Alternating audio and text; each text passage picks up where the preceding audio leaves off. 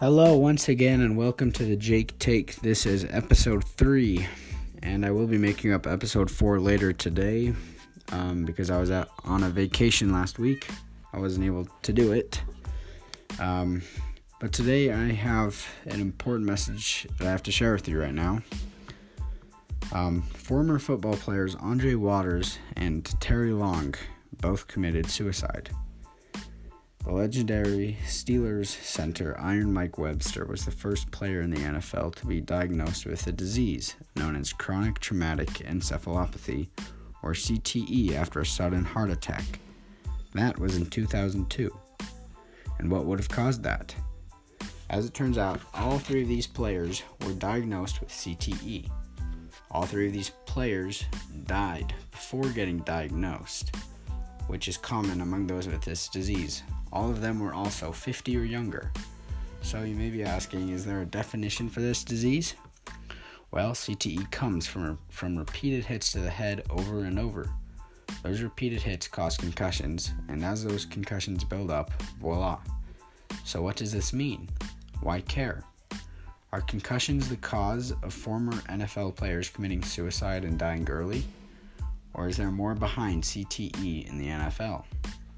For the past 2 decades, the National Football League has been running with their heads cut off because of this disease, not knowing what to do, where to go, or who to involve. The league has also been criticized because of the injuries happening on the field. Some see it as violence and cruelty to have people do that to each other in a sport, but fans of football see the game as a time to get away from the daily pressures of life for fun. Brian Resnick, a science reporter at Vox.com, stated, "Football isn't just a contact sport, it's a dangerous game of massive bodies colliding into each other. And while it may seem obvious that this sport can do extraordinary damage to brains and bodies, it's taken far too long for the NFL, the medical community, and football fans to fully reckon with this." As he said, it may be obvious that there are excessive damages happening while playing football, both to the bodies and our brains. And football is a game of colliding bodies, which is much more than a contact sport. So there's this disease affecting who knows how many NFL players today. So what's being done about it all? In an article called Concussions in Football, it says, to decrease the speed of impact after kickoff and reduce the chance of a concussion, the NFL shifted the start point to the 35-yard line. There are many other things being done to actually help the problem of CTE or prevent it. Kickoff starting lines have been moved forward. Documentaries have been made about this unknown disease, and former players have taken these CTE cases to court to figure them out.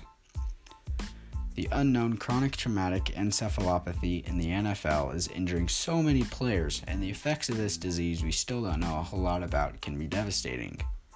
In order for football to continue being one of America's pastimes, this needs to stop.